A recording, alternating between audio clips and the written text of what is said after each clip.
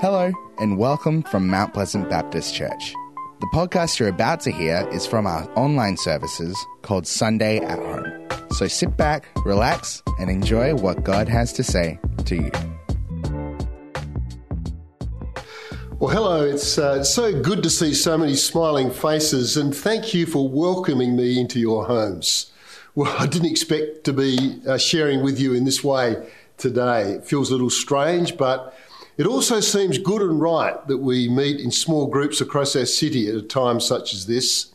You know, we're one church in two locations, our Burragoon and our Coolbellup campus, but today we're one church in many locations. The church is the church wherever we are, and you can never close the doors of the church. And the Lord said, when two or three are gathered in my name, there I am in the midst. And how true is that? And our response as a church to the coronavirus pandemic is not one of fear and panic as those without hope, but it's characterised by love and care for one another and for the people of our city.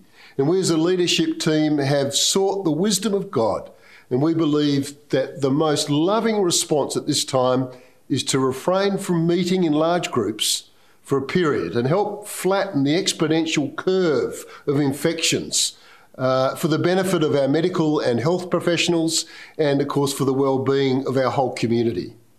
And I'm excited about what the Lord will be doing in these days, as I believe faith will arise and the steadfast love of God will have opportunity to shine the more brightly as the counterfeit gods of this world are exposed and prove to be fragile and without lasting substance, while the character and life of our ever-dependent Lord is revealed through the love and care of his people.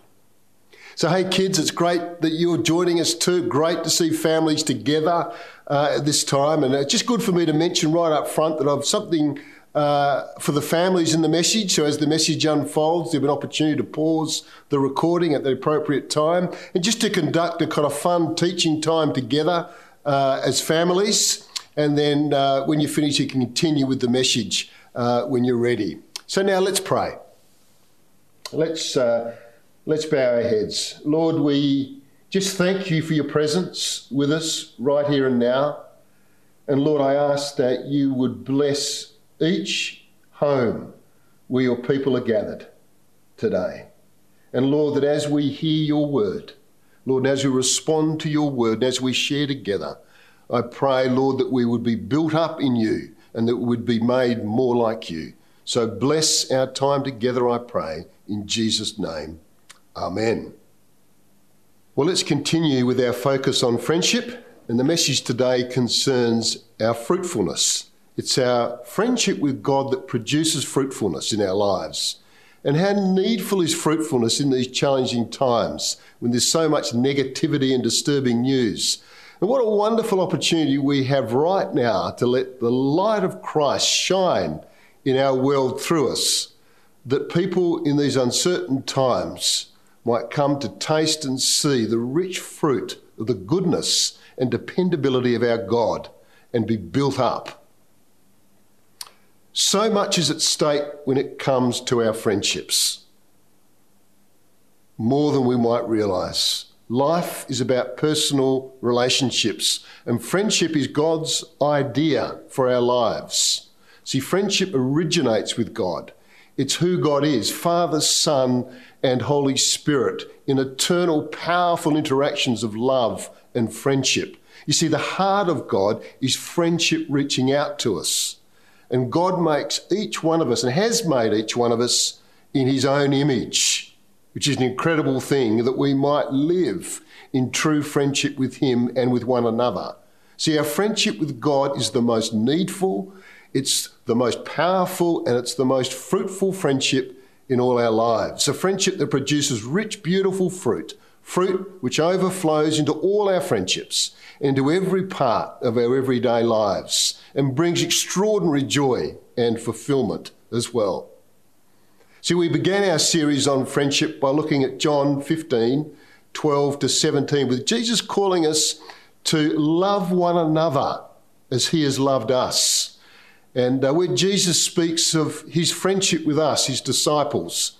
And he said, I no longer call you servants, I call you friends. That's a remarkable shift. And now today I want to look back at the first half of the passage, as John 15, 1 to 11, the verses that immediately precede Jesus' discussion on friendship, and where Jesus presents this striking picture of a fruitful vine to convey the incredible fruitfulness of our friendship with God. So let's read John 15, 1 to 11 together. And I want you to notice the repetition of the word remain. Remain, remain. Let's read together John 15. I am the vine, and my Father is the gardener. He cuts off every branch in me that bears no fruit.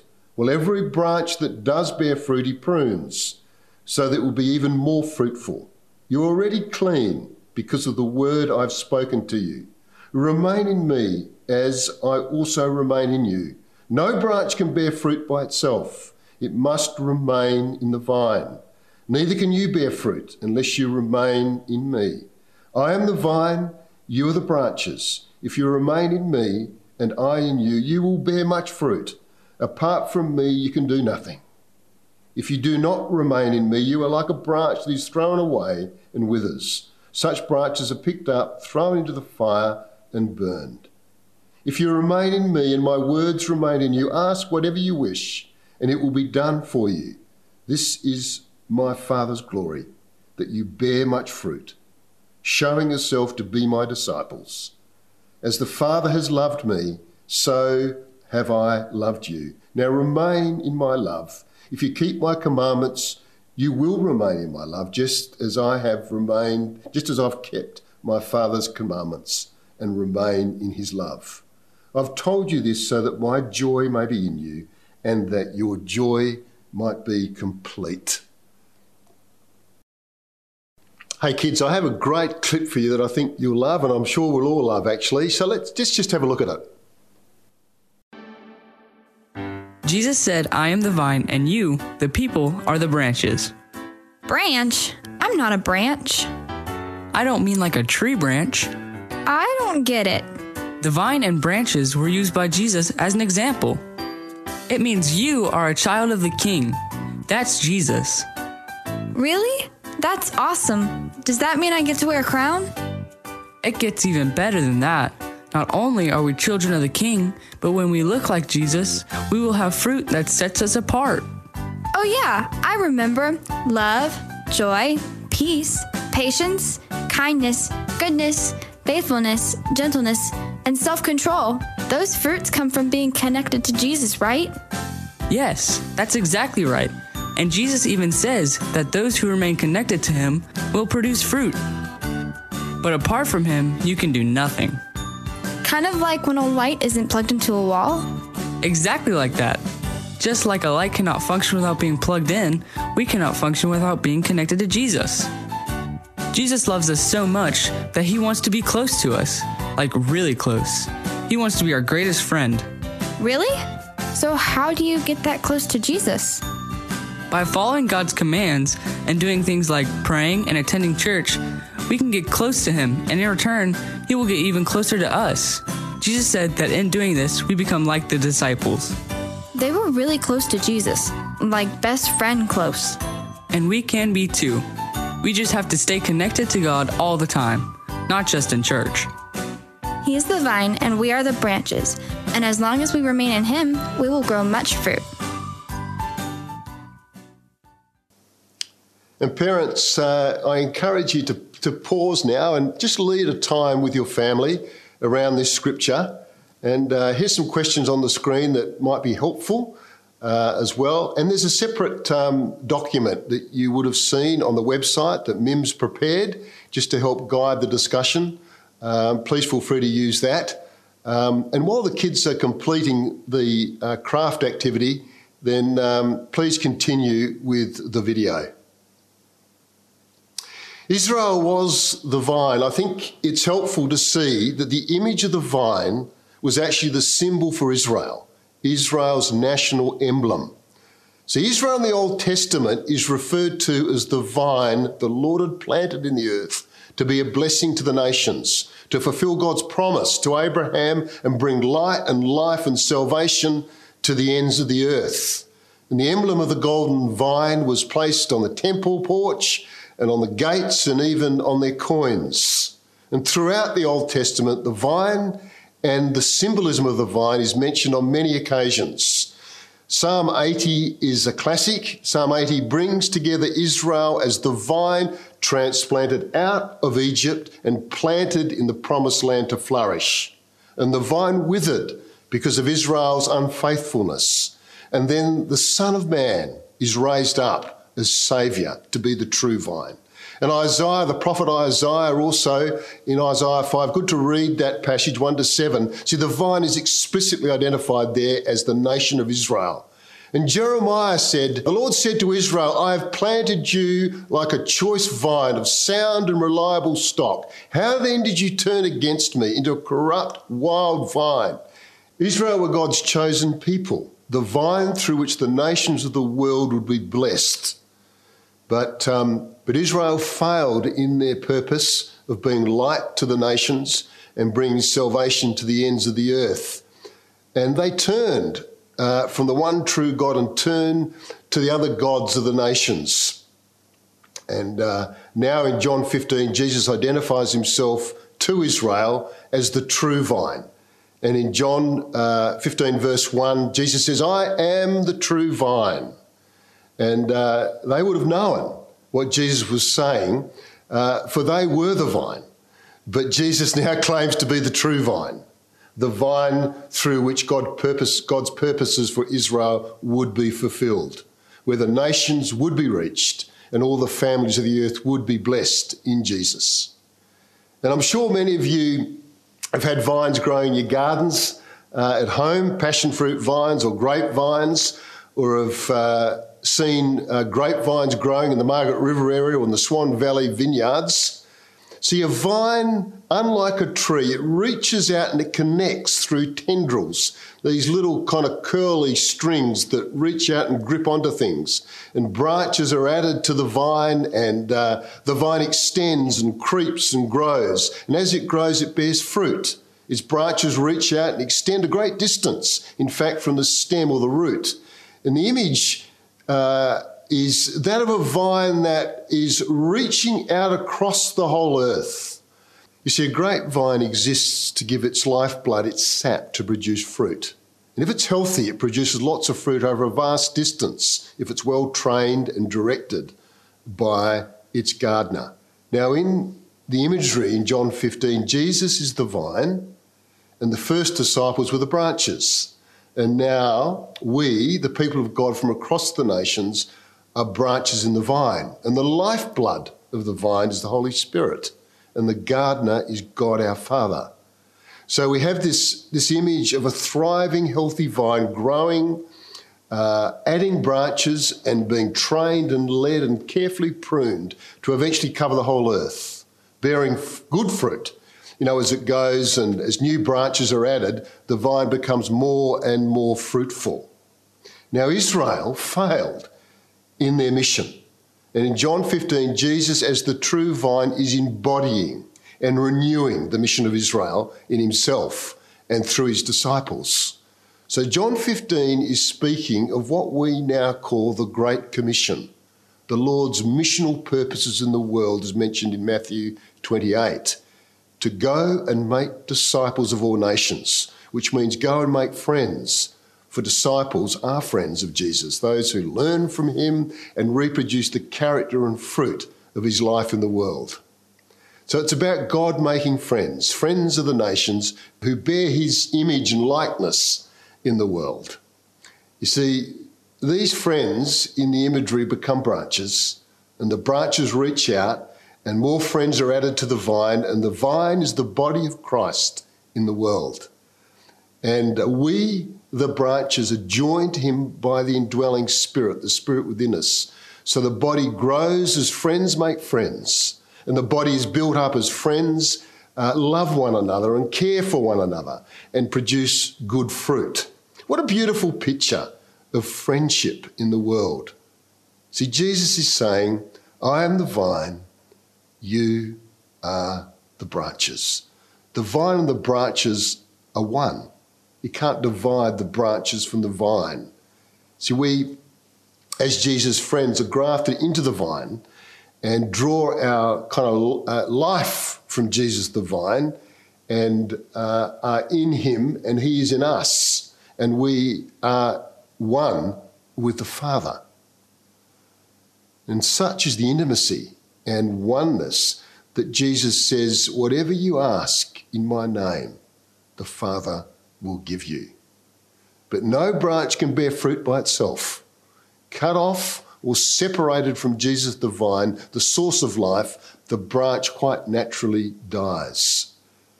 See, Jesus' friendship is fruitful. It's life-giving. It's life-changing to every branch. A friendship that bears more fruit and more friends and brings joy to the hearts of his friends. You may have a vine in your garden, and if you do, you'll know that they can get wild and unruly quite quickly. And so they need to be pruned and trained to be healthy and fruitful. And in John 15, in the John 15 imagery, each vine, that is you and me, each branch, that is you and me, is pruned and trained by the careful and loving hands of our Father in order to be more fruitful. So pruning can be painful, we know that, but in the process, unwanted and unnecessary and entangling growth in our lives is cut off, is cut out, that we might grow and produce more fruit. So how are our lives pruned? Well, firstly, our lives are pruned and shaped by the Word of God. See, we read the Scriptures, the Word sharper than any two-edged sword. It's able to work in the depths of our hearts and shape our lives. And there's this ongoing kind of putting off of the old ways so that the new life can shoot, the new ways of life, new ways of living can more fully emerge. And the old must go. And the Spirit of God works in us, prompting and convicting as we read the Word and in prayer and devotion and in the course of our everyday lives. And there are things in our lives, old bad habits and even things that were kind of once good for us, but now need to be pruned out of our lives. I remember in my 20s when sport's fine, but sport was taking a huge part of my life, just needed to be cut back for new things to have space to emerge and to grow and to enlarge my life. Our priorities change and we need to leave some things behind. And we know what they are, but will we leave them is the question.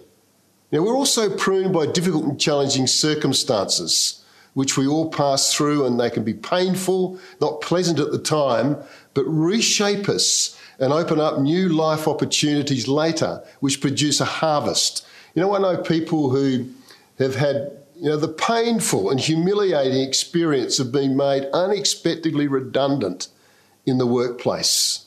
But new and better opportunities subsequently open up for them that they would never have pursued. And they look back years later with great thankfulness to God for what has happened. And God often uses our closest friends in this pruning of us. Friends who know us, who care for us, and so have our best interests at heart. And they actually have the right as well to speak into our lives. See, Proverbs 27 says this, faithful are the wounds of a friend, but the kisses of an enemy are deceitful. It goes on to say in verse 17, iron sharpens iron, and one person sharpens another. You see, a real friend is not only with you and for you, but is also respectfully honest, even sometimes brutally honest, even painfully honest. You see, real friendship is like sharpening the blade of a sword. Our character is sharpened and our life made more fruitful and fulfilling and effective. See, we need a friend. He's not just going to tell us what we want to hear, make us feel good, but will refine us, will sharpen us and make us better and wiser people. My wife does that quite well, actually, but there are many other friends who do as well. See, we might not agree with everything our friends say, but we will listen and be challenged and not offended, knowing that they do have our best interests in mind. See, we need people like this in our life to help us see ourselves better and grow. See, it can be painful, but better the wounds of an honest friend than the hugs and the kisses of a stranger who doesn't have our best interests in mind. Now let's just turn now to what is this fruit of our friendship with God? What does it look like? You know, we know about grapes and passion fruit and apples and oranges, but what is the fruit that Jesus is talking about here in the text? Well, the fruit, I think, can be seen at least three levels. Firstly, at an individual level, a personal level. It includes the fruit of the Spirit revealed in our lives. It's, love and joy and peace and patience and kindness and goodness and faithfulness and gentleness, self-control. Fruit which is beautiful to see and taste and experience. Fruit which makes people attractive and enables relationships and friendships to thrive and life to flourish. Secondly, at a church kind of community level, the fruit includes the winning of new friends, so evangelism in Christ, new friends in Christ, new branches being added to the vine, the body of Christ, growing and being built up in love. So people become fruit of the vine. And thirdly, at a kind of wider community and national level and world level, international level, the fruit includes the fruit of justice and righteousness and peace and health and wholeness and goodness and harmony in the world. See, this fruit, though, is dependent on remaining in Jesus. This is why Jesus says, "Remain in me as I remain in you." He says that 10 times, remain, that word remain, 10 times in 7 verses in our text. This abiding in Jesus and Jesus in us by the Holy Spirit is fundamental to our bearing fruit. We cannot produce this kind of fruit by ourselves. It's in our union and communion with Christ where the love of God dwells in our hearts and the quality and lasting fruit is produced in and through our lives. But there are other vines that produce a different kind of fruit that you can attach yourself to, but in the end will be seen to be hollow and worthless idols. The Lord said in Deuteronomy 29, "Make sure your heart does not turn away from the Lord to go to other vines and worship the gods of other nations, the root of which produce bitter poison."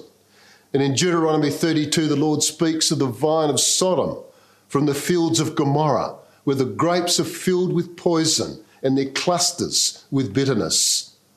Their wine is the venom of serpents, the deadly poison of cobras. Such is the fruit of the vine of sexual immorality. And a couple of weeks ago, Nick spoke of the deadly poison of pornography. It's another vine to be avoided. See, we're warned in the scriptures not to drink of other wells or abide in counterfeit gods. Like the vine of Sodom and Gomorrah, like the vine of materialism and wealth and money making.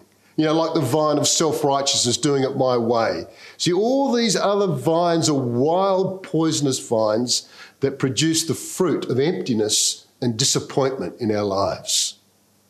See, Jesus says, "Remain in me. Remain in my love for our own good and for the good of others." See, as we remain in the love of God, we live in obedience to the word of God. And the fruit of God's character and ways are kind of worked out in our lives. See, Jesus says in verse 9, "As the Father has loved me, so I have loved you. Now remain in my love. If you keep my commandments, you will remain in my love. And just as I have kept my Father's commands and remain in his love." See, notice how love and obedience go together. See, Jesus remaining in the Father's love is expressed in his obedience. So it is for us. Our remaining in the love of God is expressed in our obedience. Love first, then obedience follows. There are practical day-to-day situations in our lives which I think help to demonstrate here what Jesus is saying. See, when we're prompted by the Spirit to do something or not do something, we can obey or we can ignore the prompting. Yet, for example, you might be hurt by someone and you're carrying bitterness towards them. And that's not right. The Spirit's prompted that. So you remain in his love by forgiving and letting go. Then love will be outworked and fruit will follow. You may know you should call or visit someone. It might be your parents in Mandurah or a friend or someone in need. Well, you remain in the love of God by being obedient to the prompting, and love will be outworked. Fruit will follow. See, it's by obedience that the love of God multiplies in the world. Jesus says, I no longer call you servants, but friends. And so obedience is not simply the dutiful submission of a servant following instructions from a master. Rather, the obedience of someone who knows they've been graciously and freely delivered from slavery. They've been loved. And so obedience is a response to love. Mere religion or legalism is slavish, laborious obedience. It's based on kind of the idea of reward and punishment. But the obedience that Jesus is talking about is not harsh and hard, but it's a road to freedom. See, Jesus finished the text that we've been reading by saying, I have told you about love and obedience so that my joy may be in you and that your joy may be complete. And so we go into the world as branches in the true vine to bear fruit, Christ in us and we in him. See, the imagery of the vine is missional, and it's grounded in friendship as it speaks of the way the gospel is spread throughout the world. And that's through the multiplying effect of friends making friends. Friendship with Jesus produces fruit in our lives, fruit in the church, and fruit in the world. And the current environment of fear and panic and uncertainty in the world, with the presence of a virus we can't even see, markets crashing and science struggling, this all presents just a wonderful opportunity for us to shine the light of Christ by caring for our neighbours, by loving our neighbours, by checking on our elderly and visiting the isolated and lonely, rather than being just concerned about ourselves, but we're to be led by the Spirit to walk with Jesus. See, Jesus is saying to us this morning, I believe, to abide in him, to remain in the love of God. And let's be friends and let's together make friends. That's Jesus' heart. Let's pray together. Lord Jesus, we want to say how much we love you. We thank you for who you are. And we thank you that when you walked the earth, you remained in the Father's love. You never departed from the love of your Father. You walked in obedience. And you've opened for us the possibility to remain in your love and in the love of our Father by the powerful presence of the person of the Holy Spirit with us. Lord, lead us, protect us, strengthen us by your Spirit, and grant us your wisdom that we might bear the fruit of your life and character in our families and in our community. In Jesus' name, amen. We hope you enjoyed this message brought to you by Mount Pleasant Baptist Church. If you would like to talk to someone about what you've heard today, feel free to contact the team during office hours on the phone number you can find on our website at mounties.org.au. A video version of this podcast is available on the Mount Pleasant Baptist Church YouTube channel. Thanks for joining us. We look forward to having your company again soon. God bless.